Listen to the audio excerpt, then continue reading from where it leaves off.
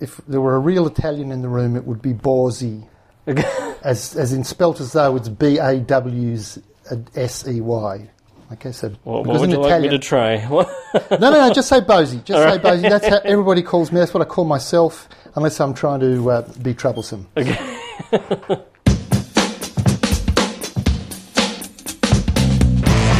Welcome back. You're listening to In Situ Science, where each episode we chat to a different scientist and go behind the scenes of scientific discovery.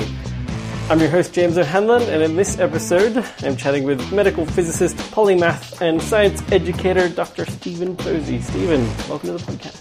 Thank you very much. Polymath. Am I wrong to suggest that? Well, flattery will get you everywhere.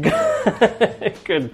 Well, I mean, research-wise, you work on all sorts of different things, but I get the impression that you're also an incredibly creative person, doing lots of outreach and education and all sorts of stuff. Well, working on a whole bunch of things is partly because I do like working on, I do like doing interdisciplinary type research, but it's also partly because that's the life of most most research scientists who for most of their career are on what we call funny money, just and so you have to move around if you want to actually have a job. Yeah. So that's part of it. But as I say, I've always had a desire to be multidisciplinary. I mean, my undergraduate degree, I actually did a double major in physics and chemistry, which arguably are the two closest disciplines that there are, and yet most people see that as strange. You're either one or the other. They physicist and a chemist. Yeah.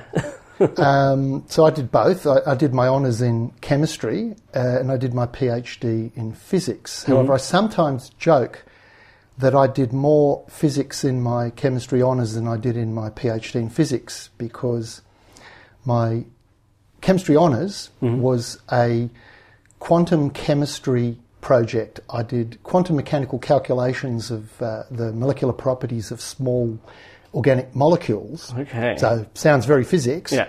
And in physics, I worked on superconductivity. I spent much of my time with a mortar and pestle grinding oxides and baking ceramics in a furnace to make superconductors. So are you at the interface of these fields, or is there simply yes, I've definitely straddled that interface for much of my career, including my current research. Where would you like me to start? I mean, I can start at the beginning and work to the present. Well, look. So usually, whenever I do these podcasts, I spend a little while stalking my guest online, finding out as much as I can about them. Okay. All I could find about you was Stephen's lame website from about 2005. That was from when I was working at another university, yes. Yes, so what I've gleaned from that is that you like funny pictures, you enjoy basic HTML, and you're some sort of physicist. Well, just basic HTML, because it's a very old website. But actually, to be honest, basic HTML, at least you know it'll work on every device on the planet. Yeah, I mean, it's still a very good functional website.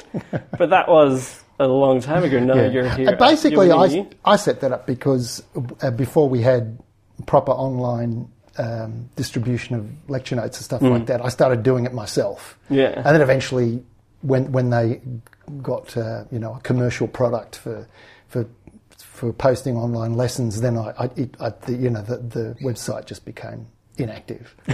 No, it's just a historical archive of gone by. As it says in the caveat on that website, it says that I've left it there to allow for the possibility that people looking for online humour might stumble across it. But of course, I do not guarantee the quality of the humour therein. So you were at Sydney Uni for a while, and you've been on Funny Money for a while. Yeah. No. But since I got here, I've been on permanent money. How long have you been here at UNE? 5 years. A little under 5 years. Okay. Yeah. So, I mean, talking of this sort of Funny Money system, do you sort of feel like a gun for hire as a scientist? If something needs done, you'll do it, and you'll figure out how. Up to a point, but there are so many guns out there that, in a sense, science is becoming almost, research science is becoming almost as unsteady a career path as being an artist or a musician. It's really getting like that. Yeah, I mean, I started viewing myself essentially as a freelance scientist after a while, and it's funny because at the end of my school education, I was very much an artsy sort of person and thought, you know what, I'm not going to be a struggling artist. I'll get a real job. Well, I sort of had that. I sort of had that same decision because I actually I'm also a painter, although I haven't painted for a while. But I got my highest mark in the HSC for 3-unit art. All right, I was music for my. Oh, okay. And I basically I had to make the decision, am I going to be a visual artist or am I going to be a scientist? Mm-hmm. And I liked both. And I figured that it was more likely that I could be a professional scientist and an amateur painter than the other way around. So I get the feeling that across science, almost everyone is a closet creative. And some of them not even closet, very overtly. Why do you think that is? What is it about science and art? Yes, I agree. And this is a point that I try to make wherever I can. Mm. We have a bit of a tendency, not we as in scientists, but society more broadly, to treat art, literature, visual art, literature and music as the creatives, and they'll often use that word to describe them, and then the scientists as the technical. Mm-hmm. And you having done science yourself, you know that you need to be creative to create new science. The problem is we teach science badly, particularly at school. Mm-hmm. We present students with a bunch of facts they have to memorise, and we don't really give them a feel for how many ridiculous ideas eventually became the truth, became considered the truth, and how it takes at least as much creativity to think of some of the weird ideas in quantum mechanics or in cosmology as it does to think of weird ideas in literature or the visual arts or in music.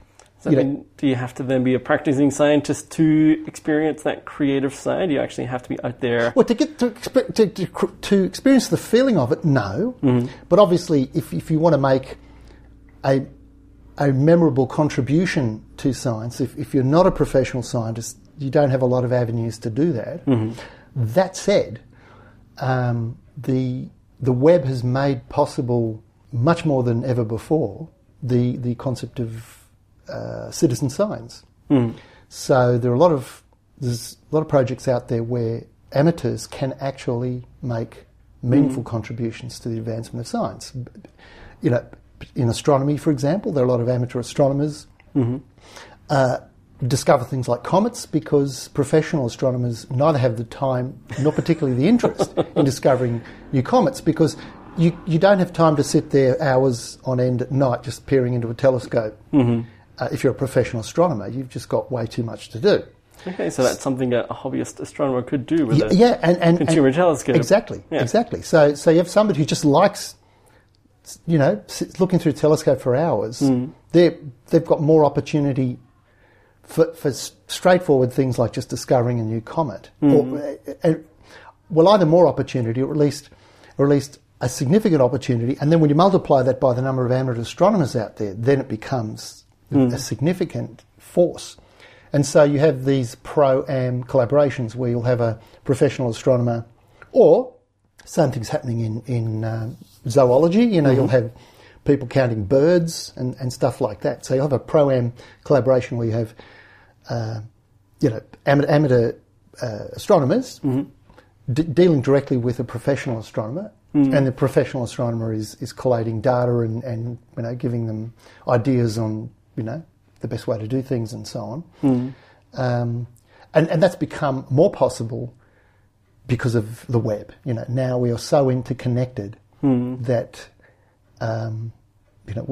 now it is possible to make a meaningful contribution as an amateur. And another example is the SETI at home type thing, where they're using your processing power of your computer. Yeah, that's right. Yeah, to monitor all the data they're coming in. Yeah. When you're not doing anything and it's just sitting there making a screensaver run, it's an exciting time for science. Not only because the rate of discovery has just been enormous. I compare with the rate of discovery when I was a kid. It's blindingly fast now. But also because of the interconnectivity of people via the web. So do you think that sort of the desire to discover and the desire to create are filling this same need to explore concepts? Yeah, oh yes, for sure. And if you go back to, say, the Renaissance in Europe, it was more or less the same practitioners either doing both or being so close to each other. You know, people like your Leonardo da Vinci, who was clearly doing both. Yeah. But then you've got the people who you might think of as the pure artists, like your Michelangelo and so on. But the kind of mathematics that they had to use for their perspective, for their for their proportions and so on and so forth. Yeah. So they would have had to have been mathematically literate. Yeah. To do that. So. Well, yeah, I mean, anatomy is the perfect example of that. Yes, to be a really good painter or sketch artist or whatever, you have to study anatomy. Well, I mean, these days you don't have to, but I reckon you should. Yeah, it would help. Now, often people will ask about, will artists and scientists returning to that golden era and collaborating produce better science and better art? That's another matter. I'm not sure. It would be an administrative nightmare for a university. Oh no! But I mean, even if it's informal, so that you can ignore the at a cultural level, can a practicing scientist be a practicing artist these days? Is that what you're getting at, or? No, that's another matter. Look, in principle, there's no reason why a practicing scientist couldn't also be a practicing artist. The problem is nobody's figured out how to increase the number of hours in a day. That's that's the limitation, because to be really good at anything, you need to spend a lot of time at it. So I know a lot of scientists who will do on the side, be in an orchestra or paint like me, or draw or write literature or poems or whatever. But to be really great at something, you just basically have to spend all your time on it, no matter what it is. So there's no reason why it's not possible, but I think there's a practical limitation. We need more part-time scientists. Well, an example of somebody who did is you remember the guitarist from Queen, was it Brian May? Brian May, yeah. I forgot what field he's in. He does astrophysics. Yeah. And what he did was that a few years ago, I think now, 4 or 5 years ago, roughly, he decided to finish the PhD that he'd started that got interrupted by the success of Queen. And it turned out he was studying a thing called the zodiacal light, which is the light that surrounds the band within which is contained the signs of the zodiac. So, and he discovered that after several decades that nobody had made any progress. So he just picked up where he left off and finished his PhD. So. Actually, I think the guitarist from Incubus is doing his PhD in physics. Oh, okay. At the moment. And of course, there's Brian Cox as well. Yes, of course. So look, it is possible to be have a meaningful career in a science and an art at the same time. To be really, really great, you'd have to be a damn genius to be able to do that in 24 hours a day. There's still a chance for me to be a rock star. Oh, yeah, there's still a chance. So can I ask what your painting medium is? Oh, it's either oils or acrylics is what I worked with. But most of the time, because it's quicker, I mostly draw. So I'll draw in pencil or actually just biro, to be honest. Yeah. Good old biro. We should actually get onto your science stuff. That I thing. guess. Yeah. So, I guess, what are you working on at the moment? Okay, my main project is a medical physics project. Now, first a bit of background before I tell you what I'm doing. Yeah. Now, I spent about 6 years before I came here. About 5-6 years working on radiation oncology medical physics. Now, radiation oncology medical physics is using high energy X-rays. Usually in Australia, at any rate, it's always high energy X-rays to treat cancer or other conditions. Yeah. Another thing that medical physicists do is to use radiation to visualise tissues and so on. Okay. So if you like, medical physics is using radiation to detect and treat cancer and other conditions. Yeah. So something like an X-ray would be an example of using radiation to visualise tissues. Yeah. But you're not doing the actual treating no. people. Yeah. Well, no. As a radiation oncologist, a radio-oncology medical physicist, now I was a research medical physicist, so I didn't actually come anywhere near patients. Yeah. Okay. But my colleagues, I was working in a hospital, in Prince of Wales Hospital for 4 years. So my colleagues who were actual clinical medical physicists, their job was not to deliver the radiation to the patients. That was the jobs of the radiation therapists. Okay. So but the medical physicists had to make sure that the radiation that was being delivered to the patients was in the right dose, in the right places. Okay, so they were constantly checking that the linear accelerators, which are, like super duper X-ray machines, producing very, very high energy X-ray photons, it was the medical physicist's job to make sure that they would deliver beams of the right dose, but the right shape as well. Okay. Okay, so now the background to my current research. The way that external beam radiation therapy works is this. Now, ionising radiation, and I'm going to just most people think that the word radiation means the nasty stuff. Okay, sound is a form of radiation too. Yeah. Your torch is a source of radiation. Your glow bar heater is a source of not infrared all nuclear radiation. power plants and that But stuff. the stuff that most people think of as the dangerous radiation, technically we call that ionising radiation. Okay. It's because it's got enough energy to ionise atoms, to knock electrons off atoms. Okay. Now, all living cells are susceptible to damage by ionising radiation.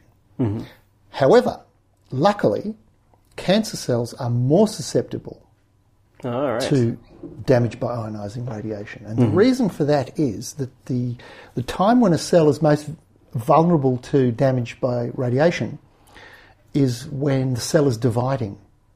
Because when the cell's dividing, all the DNA, which is usually all tightly coiled up in the nucleus, has to unravel so that the genes can be duplicated, and then the two duplicates can be split off and sent into the two split cells. Yeah. So when it's unravelled, any damage to the DNA is hard to repair. Okay? So along comes ionising radiation, hits a water molecule, creates a thing called a free radical, and that free radical can damage the DNA strand. Now, if it damages a single strand, there are special enzymes in the cell that repair the damage. They just take the two ends and stick them back together. But if you damage both strands of the DNA, I'm hoping everybody out there has heard of the double helix and how DNA molecule is like a ladder with two rungs, with two parts with rungs between them. Okay, so if you break the two legs of that DNA ladder, now the two ends come away, and you don't know which end. Again, to get them, difficult. It's difficult because you don't know which leg of the DNA goes back to. It's much more difficult to stick them back together. So normally, what happens is when you get a double strand breakage, there's a mechanism inside the cell that detects the damage, and then says, it's self-destruct time. This cell is irreparably damaged. We're just going to destroy the cell. And it triggers a process called apoptosis. Mm-hmm. So apoptosis is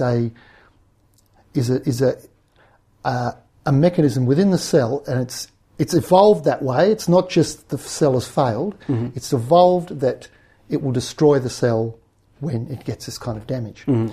Now, the thing about cancer cells is these are cells that are dividing out of control. They're just dividing continuously, and that's how cancer grows. Whereas normal cells, most of the time, are not dividing. Mm. So if you get a big dose of radiation, the cancer cells they're dividing, then more of those cells are going to get damaged by the radiation. Right. So that's what's making them more vulnerable is simply the rate at which they're replicating. The idea is you blast the radiation. You have a focused beam of radiation on the tumour, and the tumour cells are more likely are going to die, but the surrounding normal cells are less likely to die. Mm-hmm. Now, in order to the ratio between the dose that will kill the cancer cells to not killing the normal cells is called the therapeutic ratio. Mm-hmm. And the trick is to give a dose within that therapeutic ratio so that you kill all the cancer cells but without damaging too many normal cells. Yep. Now, so the first thing is you get the dose right. Mm-hmm. But the second thing is you have to shape the beam. Okay? All right. So this is where I'm going to get lost. Beams go in straight lines in my that's head. right. But what you do is you have a thing called a multi-leaf collimator. So imagine that in front of your beam, you've got a bunch of shutters. Mm-hmm. Think of the shutters as being like, just imagine you're holding your two hands flat in front of your face, and you can see that the fingers. Hold them so that your fingers are up horizontal. Mm-hmm. Okay, so the multi-leaf collimator is like two shutters that are made up of these fingers of tungsten, and each individual finger of tungsten can be pulled in and out. All right. Right. So what you can do by adjusting the positions of these fingers of tungsten, you can create an aperture that is the shape of the outline of the tumour from that particular direction. Okay. So what will happen is you will do some medical imaging using a CT scanner and often another medical imaging technique like magnetic resonance imaging or MRI. So you've got CT and also MRI. And from that you determine the three-dimensional shape of the tumour. Mm-hmm. Now what you're going to do is you're going to be irradiating the patient with 4 or 5 beams from different directions, and the idea is they're all, because they're coming from different directions, the outer parts of your body get a minimal dose, but all of those 4 or 5 beams will converge on a particular focal point. Mm-hmm. So that's going to get the full dose from all 5 beams. But then what you do is you know what the 3D shape of the tumour is. Mm-hmm.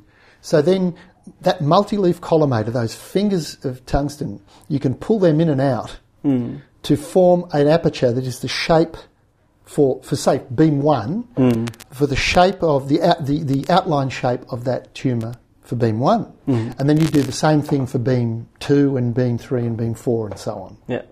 So now you're focusing on a volume that has a particular shape.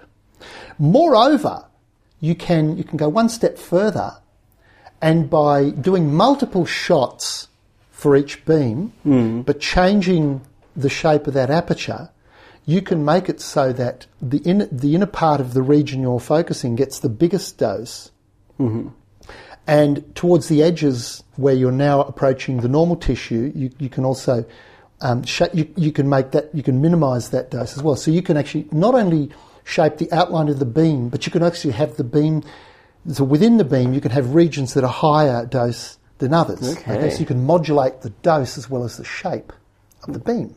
Okay. And what sort of size tumours are we talking about here? If we're picturing these shutters. Oh well, okay. I mean, we're talking about things that are more than a few millimetres or more in size. Yeah. All right. So the medical physicist's job is to make sure that all those those leaves in the multi-leaf collimator are all moving as required so that it will properly shape the beam.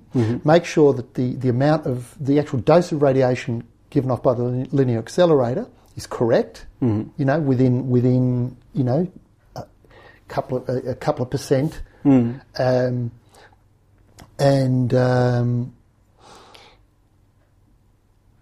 so that when the patient's actually there and the radiation therapists start pressing the go button, that each beam is going to deliver a map of, the map of the radiation dose, the three-dimensional map of the radiation dose, is as the oncologist, the medical specialist who prescribed the dose, that it agrees with the prescription. Yeah. Okay. All right. So that's the background. That's the background. Okay. Go. Well, that's background part one. Okay. But the next bit is how if it is now the thing is how much a dose is delivered to the body. It's not just a matter of knowing how much dose there is in the beam. Once that beam enters the human body, it's going to interact with the atoms in your body. So that's going to be my next question. Some's going to absorb. Yeah. That's it. It's going to absorb some of it. It's going to scatter some of it, so that beam's going to become smeared out by its interaction with the human tissue. So you need to, when you're calculating what the dose map is, you have to you use a very, very complicated computer programs that calculate the way that the radiation spreads throughout the body, okay? Because it's travelling in straight lines before it hits you, and then once it hits you, then it gets fuzzed out. Yeah. Okay. So in order to do that calculation, you need to know where all the electrons are, because by and large, how much absorption or scattering can be related to the electron density, okay? Because essentially it's the electrons that interact with the photons. So if you want to do a complicated calculation of where the dose goes, you need to know where the electrons are. As in all of those electrons that make up tissue. That make up the atom, that are in the atoms that make up the tissue. Yeah. That's right. So and so what will happen is, soft tissues will tend to have a low electron density, and things like bone will tend to have a high electron density. So how do you know where they are? Well, what you do is you rely on the fact that when you give somebody a CT scan, essentially they're X-ray photons as well, and they're also scattered or absorbed by the atoms, but how much is absorbed or scattered depends on the electrons in the atom. Okay, so when I have a CT image, the bits that look dark, if you like, are the bits where the X-ray photons are getting the most attenuated. So because the most of the, so that's the bits where the electron density is high, you'll get the most attenuation of the X-ray photons. So you give somebody a CT, and that gives you a 3D image of where the electrons are. So, however, the problem with a CT scan is that you don't get high contrast between different soft tissues. Okay, so one soft tissue will look very similar in a CT scan to another. Like you do a CT of the brain, and the actual brain material is essentially almost uniform. It's quite uniform in electron density. So it's not you don't really get a lot of the detail about where all the tiny little particular nerves are or blood vessels or whatever. It's not that clear. So what you might then do, or if you're down in the prostate, you've got all these soft things down in the rude bits of your body. The CT scan isn't going to show you a lot of detail. I mean, it'll show you some detail, but you get more detail about the soft tissue if you use an MRI scan. Okay. But the MRI scan can't tell you where the electrons are. Okay. So when you're treating somebody and you need the high soft tissue definition, but you also need the electron density so you can calculate the dose, you give them both imaging modalities. You give them a CT and an MRI, and then in the computer program, you take the two images and you fuse them together, and they're never quite exactly the same, so you have to do a little bit of fiddling with the image, stretching it and moving or rotating it to fuse the two images together, and there's a source of error there. But it means it's more work, and it also means they have to get two separate imaging modalities. It means more waiting around for the patient in the waiting room. It costs more money, whatever. Yeah. It would be so much nicer if you could just give somebody, say, an MRI scan, which gives you the beautiful soft tissue definition, and if you could come up with a way of it telling you where the electrons are. The problem is, MRI tells you where the nuclei are, but not where the electrons are. So, my project is, now there's a lot of people interested in developing ways to do that, and you know, there's several different approaches, but the approach that we're taking, I'm collaborating with collaborators at Western Sydney University, and the approach we're taking is, now remember how I said I did double major in chemistry and physics? Yes. So I still think like a chemist. Good. Okay. So what happens is most of the people working on this problem are medical physicists, so they think like physicists. So my approach is, let's think like chemists for a minute. MRI is based on, is an imaging version of something called NMR, nuclear magnetic resonance, which, although the original thing was discovered by physicists, it's actually used mostly by chemists for analysing chemical composition. So what I'm saying is, let's think like chemists, and let's use our MRI machine and set it up to do scans that are sensitive to chemical composition.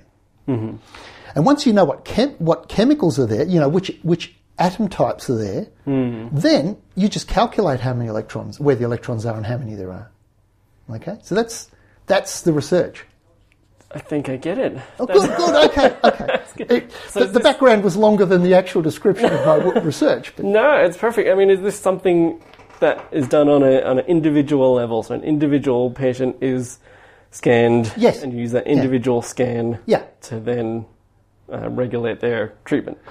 Well, you use that scan to, one, work out where all the boundaries of the tissues are, because somebody's got to draw, the oncologist or maybe a senior radiation therapist has to draw contours around the tumour on a computer screen. They're basically, with a mouse, they'll draw contours around the tumour, so that's the bit you want to get the high dose, but also draw contours around the tissues at risk, things like optic nerves. You don't want to radiate the optic nerves, you go blind. Okay, so you will, or the spinal cord, you don't want to radiate the spinal cord.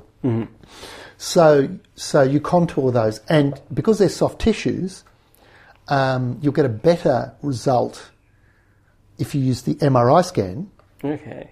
Because it'll give you really nice clear boundaries between the soft tissues. But you still have to do the CT to get the electron density map. So, in saying that you're researching this, does that mean it's not being used widely? Well, there are other people who have come up with different ways of doing it. And in fact, in the news a couple of weeks ago, there was even announced that one of my colleagues up at Newcastle has achieved, a level of, gold standard level using a different approach. The more traditional, well, it's very new stuff, so to call it traditional. but the other approach, which doesn't involve thinking like a chemist, an example would be where you might get the images of 60 patients and take the average of them and create a thing called an atlas. You get an atlas of a person. An atlas of an average person, saying, that's liver, that's intestine, that's lung, whatever. And then when you take the MRI of your new patient, you take that image and you get the computer program to distort the atlas image so that it fits the new patient.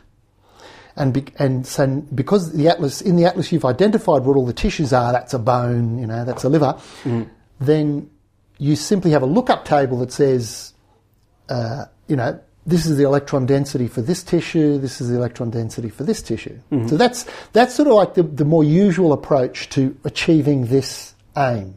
Okay, and it's working. It's working, and it's a matter now of convincing the medical fraternity that it's now at least as good as the traditional approach with CT scans and using a CT scan as well as an MRI. Okay, Yeah. Because you can't just start treating patients with something until you've got trials that say it works. Okay, so that's the next step. Okay. But in our case, but the problem with that approach, from our point of view, is you're not relying on patient-specific data. You're relying on data from an average of 100 patients, 60 patients, or whatever. Right? The ideal is data that is specific to your patient, and so that's why we'd like to do it our way, which is identify, that's a lipid, that's fat tissue, that's bone tissue, and therefore the electron densities, and you just calculate what it is, because you've looked up how many hydrogen, you know how many hydrogen atoms, how many carbon atoms, how many oxygen atoms, and it's a simple Year 11 chemistry calculation, calculate how many electrons that is. Yeah. Right, because there are as many electrons as there are protons in the nuclei. Easy calculation. So we'd like to do it that way, because then you're relying on patient-specific data rather than kind of an average of 60 patients. Yeah. There's another reason why we like to do it this way, is because once that's working, if you can identify tissues using the MRI, and rather than just a lookup table that says, that's liver, whatever, but you actually can identify the chemical composition, it also means there's a possibility of using it for diagnosis. You might find signatures that say, that's a liver, but that's a diseased liver, or that's currently, you'll get the radiologist or whatever, or an oncologist or whatever, and look at things and based on the image diagnose things. Sure. But if on top of that you also have, by the way, there's an excess of such and such a chemical in this tissue, that might be an additional way of diagnosing. This is sounding very Star Trekian, where you just get a scan and it tells us what's wrong with this. This may be a step in that direction. So once we've got our electron map, or whatever we want to call it. That's that's what I call it. A map. even in the grant applications, I call it an electron density map. So you're entitled to say that. So we've got that. We can do our Year 11 calculations about where electrons are. Is it then? Is it a simulation as to how we think this radiation is going to scatter? Well, then what you do is you now that you've got that electron density map, you just slot it into in the computer program, which we call a treatment planning system. Normally, you would slot the CT scan data into that, and then there's a special plot. There's a graph of the CT. If you look at a CT scan, just see the bright dots and bright pixels and dark pixels, and how bright they are is called the CT number. So, and there are graphs that plot. There's a plot of CT number versus electron density, and that's fed into the treatment planning system. So all we would do now is we've done our calculation with electron densities, and now you would just slot those data into the input of the treatment planning system, where in the past you would have slotted in the CT scan. Okay. Yeah. So... and you asked, is it a simulation? Okay, well,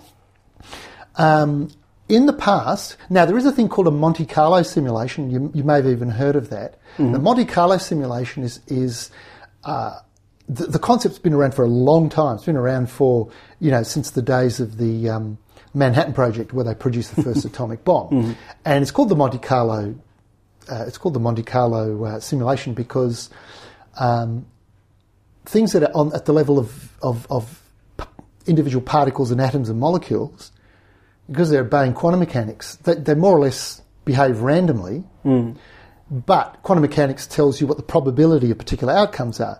So what you do in a Monte Carlo simulation is you essentially just throw a couple of dice. It's a random number generator in a computer program, but metaphorically, you're chucking a couple of dice. Each time there's an interaction, like along comes one of these X-ray photons and it meets an atom in your tissues.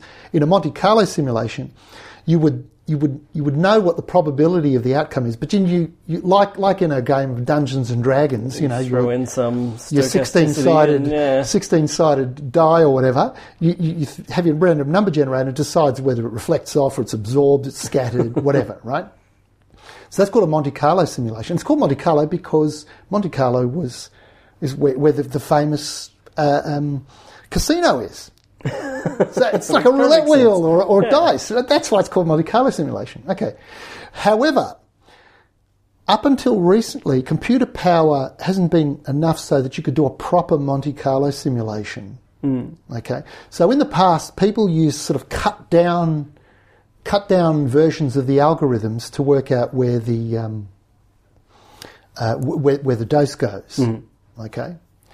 Nowadays, we're moving more and more towards, because the computers are so much more powerful now, moving more and more towards basing the simulations on these Monte Carlo simulations, where you essentially one photon at a time. You imagine you in the computer you've got a model of where all the electrons are, and then you fire a photon into this sea of electrons, and you're in the computer. You're saying, "Oh, it's coming up to an electron." Okay, throw the dice. Does it scatter off it, or does it go past it? Does it get absorbed through photoelectric absorption? Right, and then you do that, and you just do that for millions and millions and millions of photons. So we're moving more and more towards that.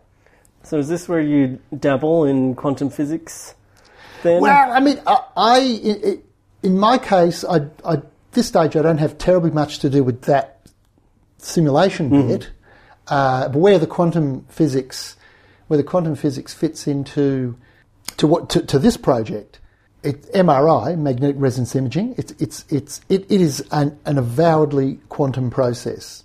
There's no people try to come up with classical pictures to explain it to people, but really it's a quantum process. The way in which spinning nuclei absorb and emit radio frequency photons is very, very quantum. Okay. So that's where the quantum comes in there. But certainly there's a lot of there'll be quantum in the Monte Carlo simulations as well.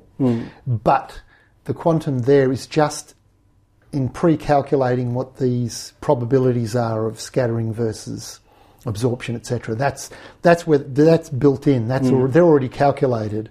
And or measured. Okay, so there'll be some measurements and some calculations, and they're built into the program. And in the end, the actual simulation itself is not terribly quantum because you're just treating these particles as being little, cannonballs. And the quantum, if you like, is in the throwing the dice bit. So I bring it up because you did a talk here in Armadale recently on an evening in the pub, or Science in the Club. Yeah. It's organised by the New England Regional Science Hub. And it was great. It was one of the only scientific talks I've been to where there was hecklers. It was a fun night. Not mentioning any names, Amy. But, I mean, as a non-physicist, what separates quantum physics from classical physics? Is it the fact that classical physics should play by particular rules, and quantum physics there is this? Well, quantum physics definitely plays by rules. The big difference is this: in classical physics, there's this concept called determinism, which means that if I throw a ball in the air, if I know what its initial velocity is and what initial angle it is and what the gravitational acceleration is, I can calculate with arbitrary precision what the trajectory of that ball will be. In other words, the path that it follows. I can calculate that to whatever precision that the original data allows me to do. And so it's called determinism because the future of that ball is completely determined by the initial conditions. Yeah. Now, in quantum mechanics, the thing that we calculate is not the trajectory, at least not initially.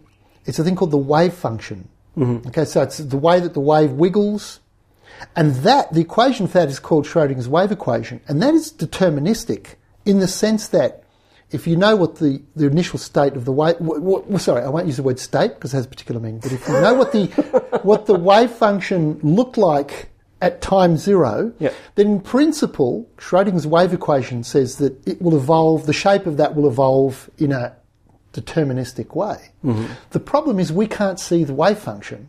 We can't observe the wave function. When we make observations, what we do is we force the act of measuring forces this wobbly wave function to move into a particular state that is observable. So you'll have as a non-physicist, wave function is like a way of saying it, the probability of particular outcomes. the wave function is related to the probability of a particle being in a particular place. Yep. Now, if you think of sound waves, just imagine a sound wave travelling through a trumpet or something, or along a vibrating string on a guitar, and you can actually see the wave as it bounces back and forth, right? Now, in a sound wave, where the amplitude of the wave is high, means the sound is loud. Yep. In quantum mechanics, our little wave function, where the amplitude of the wave is high, that means the probability of finding the particle there is high. Mm-hmm. Okay, and that concept of the amplitude of this wave function being related to probability was actually first postulated by a fellow called Max Born, who, for the viewers at home, was the grandfather of Olivia Newton-John of "You're the One That I Want" Grease fame, right? Okay, so that's Australia's link to indirect quantum link. mechanics. There's more than that. There One are some real many links. physicists, but that's probably the most identifiable link by the average non-physicist. Okay, So just to get back to what the difference is, some of the viewers may have seen pictures of what we call orbitals in atoms. So you'll see a nucleus, and rather than like a hula hoop orbit around the nucleus, which is the 1920s picture of the atom, and don't ever draw atoms like that, it's wrong. What you will see is a fuzzy cloud around the nucleus. So we call that an electron cloud. That fuzzy cloud is the wave function. Okay, and Schrodinger's wave equation tells you how that evolves in time, the shape of that cloud, how it evolves in time. Okay, and that is, in a mathematical sense, deterministic. The way that the cloud evolves in time is deterministic, but we can't see the cloud directly. What we do is we go and shine. Say we want to know where the electron is. We'll shine a light at that electron cloud, and then a photon comes along and collides with that electron, and then the photon bounces off, and then you go and look at where the electron's coming from, and you say, oh, that's where the atom is. But in doing that, what you've done is you've forced the electron from being in this state where it's spread out over a large, not large, but over a volume, and all of a sudden you force the electron into a state where it's in a definite position. But it wasn't in that definite position, before you observed it. So it's not that it's inaccurate because we're seeing it at a particular point in time. It's actually interacting with it. What you're seeing is you're seeing a particular position, but before you measured it, its position was indeterminate. It was spread out over the whole cloud. So whereas in the classic way of thinking of it is, the tennis ball at time t equals 10 seconds, the tennis ball has a definite position, and if I shine a light on it and look at it, well, all I'm doing is I'm just looking where it happened to be at that particular time. But in quantum mechanics, it didn't have a definite position until you measured its position. So that's the difference. So you're forcing, the act of observing it forces it to have a definite position. It doesn't have this trajectory, this well-determined, this well-defined line of positions versus time. It's this fuzzy cloud, and it only adopts a definite position when you look at it, or a definite momentum, or a definite kinetic energy, or whatever, depending on what you're measuring. Does that make sense? So you, as an observer, you become a participant in the process. Whereas in the classical ideal, you could, in principle, maybe not in practice, but in principle, the observer is an outsider to the process. And you observing is just taking a note of where the tennis ball happens to be. And it would have been there whether you observed it or not. Whereas in quantum mechanics, the act of observation forces it to have a particular state. So it might be a particular position or particular momentum or whatever. I feel like once we start getting into quantum physics, is this where people can get confused with science and sort of hippie nonsense about reality? Yes. That's and sadly that's for me that's the painful bit. Really? Because that although I guess sometimes people make the fallacious argument that if everything that we thought was true up till now, if important aspects of everything we thought was true up till now is not true, then anything goes. And that's not how physics works. In physics, so quantum mechanics is very strict, but the rules of quantum mechanics are very, very strict, and you can do very, very accurate calculations. Okay, but the problem, it's not a problem; it's just the way life is. But where quantum mechanics differs from classical physics is, yes, there are very strict rules, but at best you can calculate the probability of the outcome of an experiment rather than the actual outcome. Yeah. Now, when something is as big as a tennis ball, that quantum fuzziness is irrelevant. Yeah. So you can get away with the classical view that it has a definite position at definite times and forms this nice smooth trajectory as it flows through the air. Okay. Once you get down to the atoms, the fuzziness now is as big as the object you're trying to observe. So you cannot get away with that. Okay, so the hippie thing is that I'm as an observer, I'm a participant in forcing the system into a state in a particular position, and so people start saying, "Oh, I can influence the outcome of events just by observing them." And yes, you are, but you're not directing it. You're not telling with mind power or anything. Yeah, that's right. You're not saying, "I want the electron to appear at this position." All you're doing is you're rattling a bunch of dice. And it's the dice that tell you where it appears. It's not your thought process, or it's not your eyeball that's determining where it ends up. Okay, so this isn't mind over matter. It's just simply we are parts of the universe, and we can't separate our role from how the universe works. I mean, up to a point you can get away with it up to a point, and physics worked for a good half a millennium that way. But once you get down to the level of the small things, you can't ignore your part in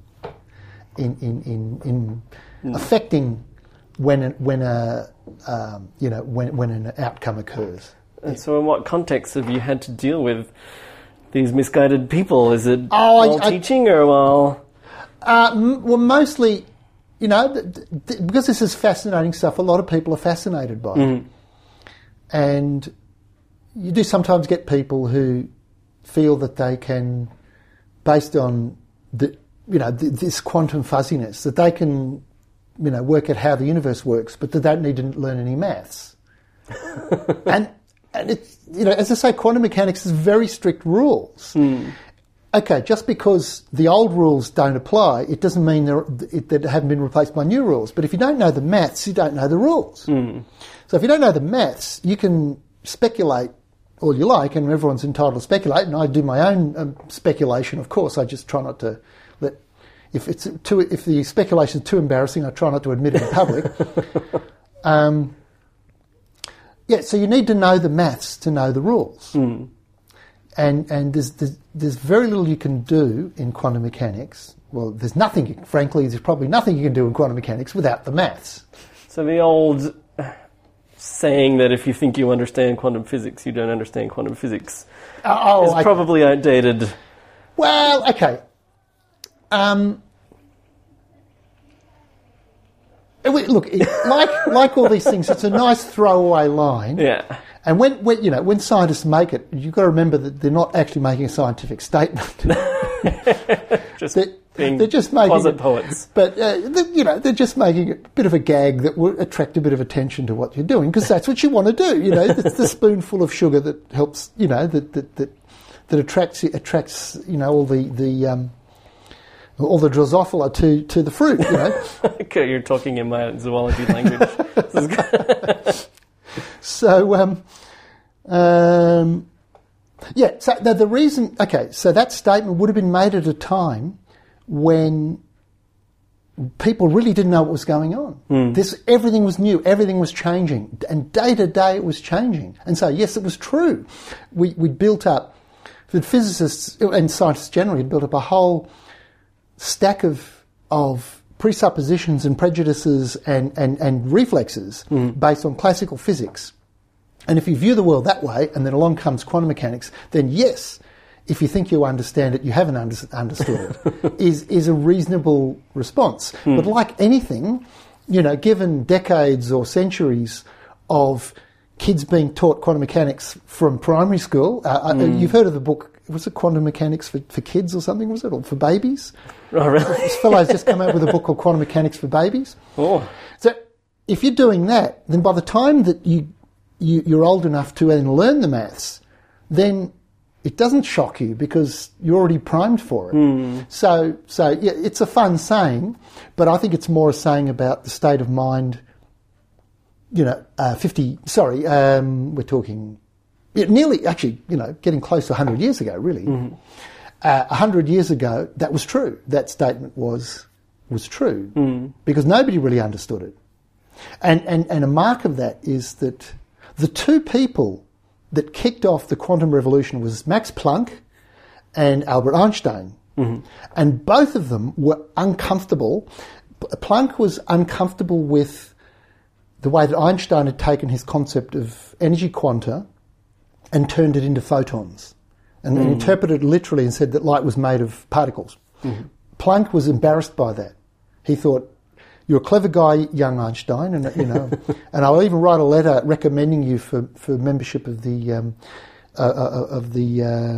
Academy of Science or whatever. But I find that embarrassing. But by the same token, Albert Einstein became embarrassed by the probabilistic nature of quantum mechanics. He didn't like it. He wanted physics to be deterministic, and as I said, the way the wave function evolves is deterministic, but we can never see the wave function. We can only see the outcomes of experiments, which is not deterministic, but probabilistic. And Einstein didn't like that, and his whole life he spent trying to come up with new ways of looking at quantum mechanics that were at the base of it, deterministic. Okay, so the point is, the two people who kicked off the quantum revolution were uncomfortable with the reality of it. Were they uncomfortable simply because they didn't quite understand it yet? No. Albert Einstein understood it perfectly. Okay. Because in trying to debunk it, he actually derived some of the most important results from quantum mechanics. For example, Heisenberg's uncertainty principle, in its original form, said that you can't know the momentum, okay, and the momentum is basically the velocity times the mass. So in a sense, you can't know the velocity of a particle and its position at the same time with complete precision. You either know one more precisely than the other or vice versa, okay? So if I measure a position of an electron very accurately, I don't know what its velocity is or its momentum or its energy. If I measure its energy or its velocity, with perfect accuracy, I cannot know where it is. And most of the time, you're somewhere in between those two extremes. You know its position within reasonable accuracy, and you know its velocity with reasonable accuracy. Yep. That's Heisenberg's uncertainty principle. Einstein didn't like that. Now, in classical physics, if you want to predict the future of a particle, you need to know both its initial velocity and its initial position. And he's telling me he can't. That tennis ball, right? I'm throwing the tennis ball. I need to know where it started, and I need to know what its initial velocity is in order to predict how it flies through the air. So what Heisenberg's uncertainty principle says that in principle, you can never know those things both at the same time. Okay, so along comes Einstein and takes Heisenberg's uncertainty principle, which is actually an inequality. It's a little formula with a greater than or equal to sign in it rather than an equal sign. And he manipulated it and said, okay, your principle says that I can't know the energy of a system and the particular time at which I measure that energy with complete precision for both. Mm-hmm.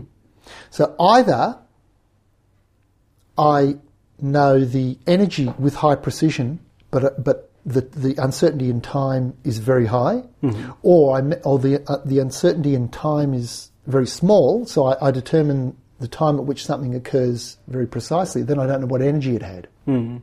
And we should be clear, this isn't because of our limitations of our measuring machines. Yes, it's the way that wave functions behave. Yeah. Yeah.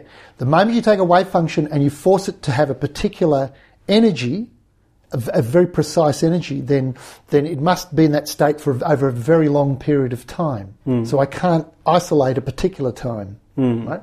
And similarly, if I force a particular state to only occur over a very short period of time, then the energy spreads out. Mm-hmm. It'll have a range of possible energies.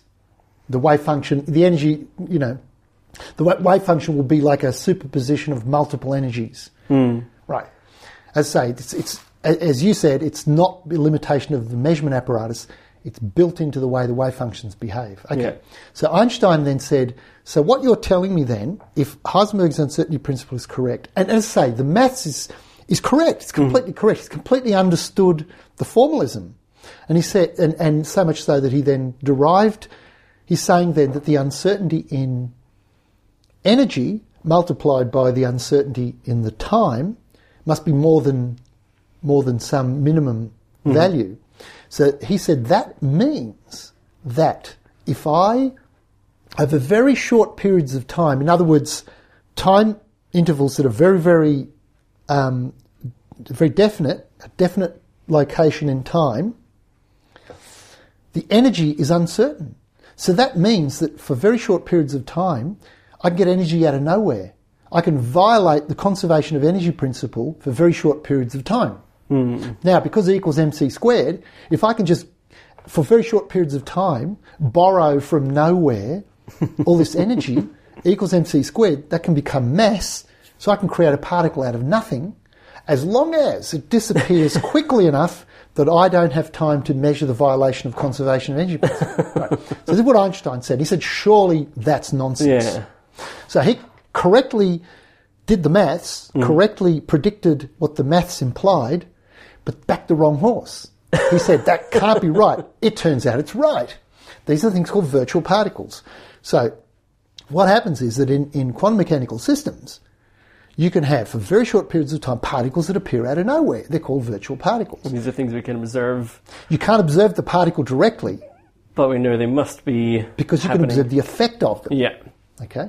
So there's something called quantum electrodynamics, which is the most successful attempt to take electromagnetism, which is really comes from the classical past, and stick it together with and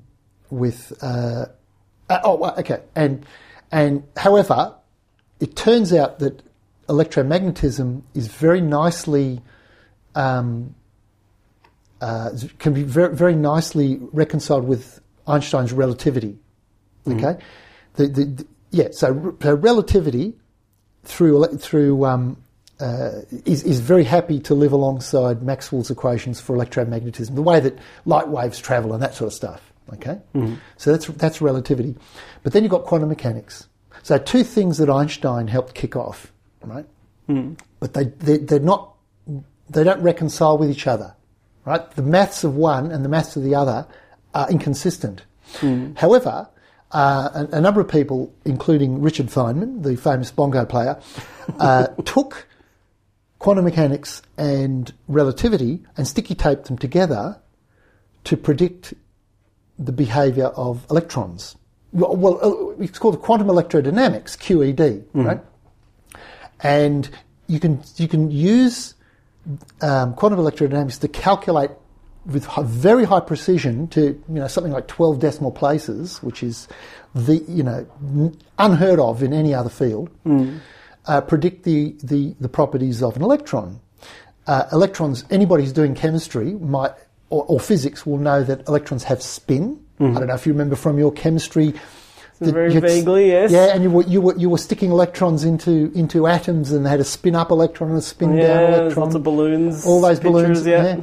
So electrons have spin, and if you work out what the ratio of that spin is to the magnetic dipole moment of the electron, if you work it out classically, you can't work it out. It doesn't make sense.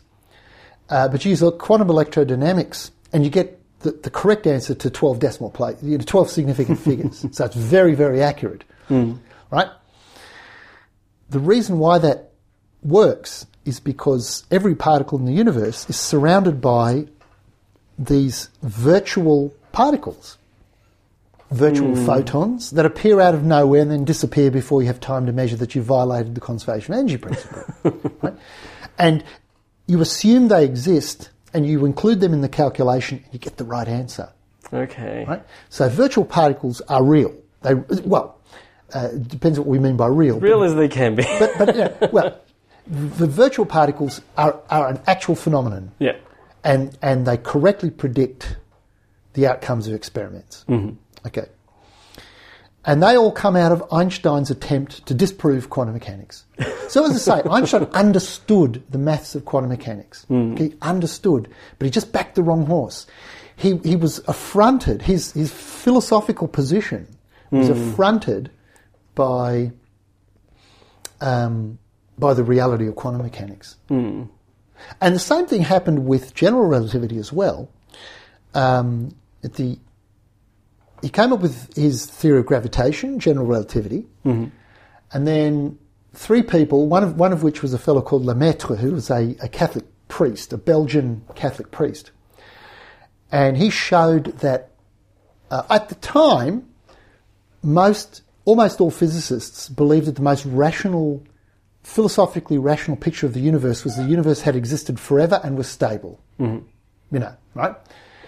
But Lemaitre and Friedman and third guy, anyway, three theoretical physicists took Einstein's equations and showed that they implied that the universe could not be stable, so it was either expanding or contracting, or both in succession. Okay, in the same way that you throw a ball up in the air, eventually it'll come back down. Right? So they showed that you couldn't create a situation where all the objects in the universe were essentially just all the forces on them are all balanced out, right? Or even if you created a universe that was infinite in extent, where all the gravitational forces all balanced out, anything that changed would upset that careful balance and it will come collapsing down. Right? And Einstein was absolutely affronted by this because this implied, so therefore it's either expanding or contracting, and therefore the universe must have begun with a Big Bang. From a single point. It must have been, his equation said that since the universe can't have been existed forever in this stable, stationary state, it must have started with a bang.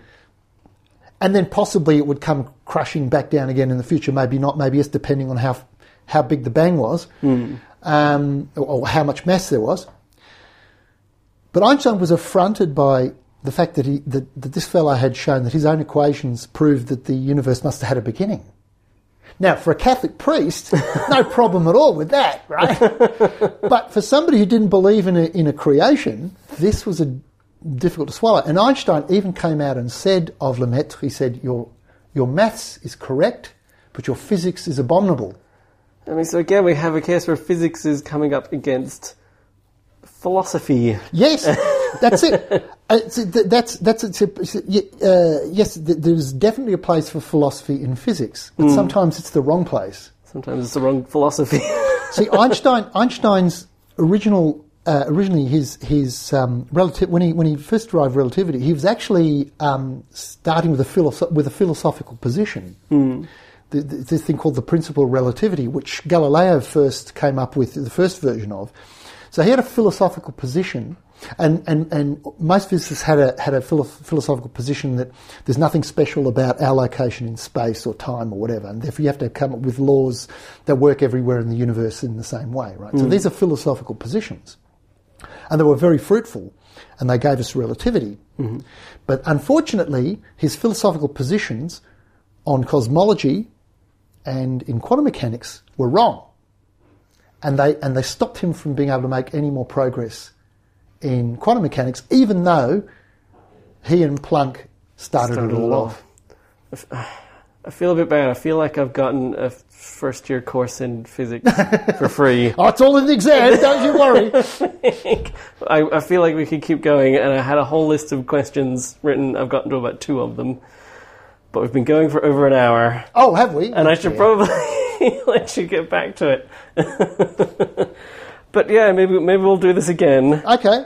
Pick up where we left off. Okay. And will there be opportunities for people to post responses online? Because maybe that's where where you can put some of those questions. Yeah, of course, this will go up on the In Situ Science website. Oh, and you can comment on that. I'll share it on Twitter and on the Facebook page. Okay. And everything. So yeah, if people have burning questions, I'll take. Oh, and the more burning, the better. All right. Well, if people want to find out more about what you're doing, you have a website on the UNE University website, or they can check out your lame website. Wow, the lame website is good for funny pictures. It's mostly my old lecture notes from another university, but. All right. Well, but look, if you just Google my name, you'll find a couple of little articles that I've got out there. Yeah, there's plenty of stuff that you're out there doing, including podcasts. So thanks again, Stephen. All right. I hope to talk to you soon. Yep, sounds great. And thanks again, everyone, for listening. You can subscribe to In Situ Science on any good podcast app. We're on Facebook, Twitter. There's the website. Thanks again. I'm James O'Hanlon. We'll see you next time.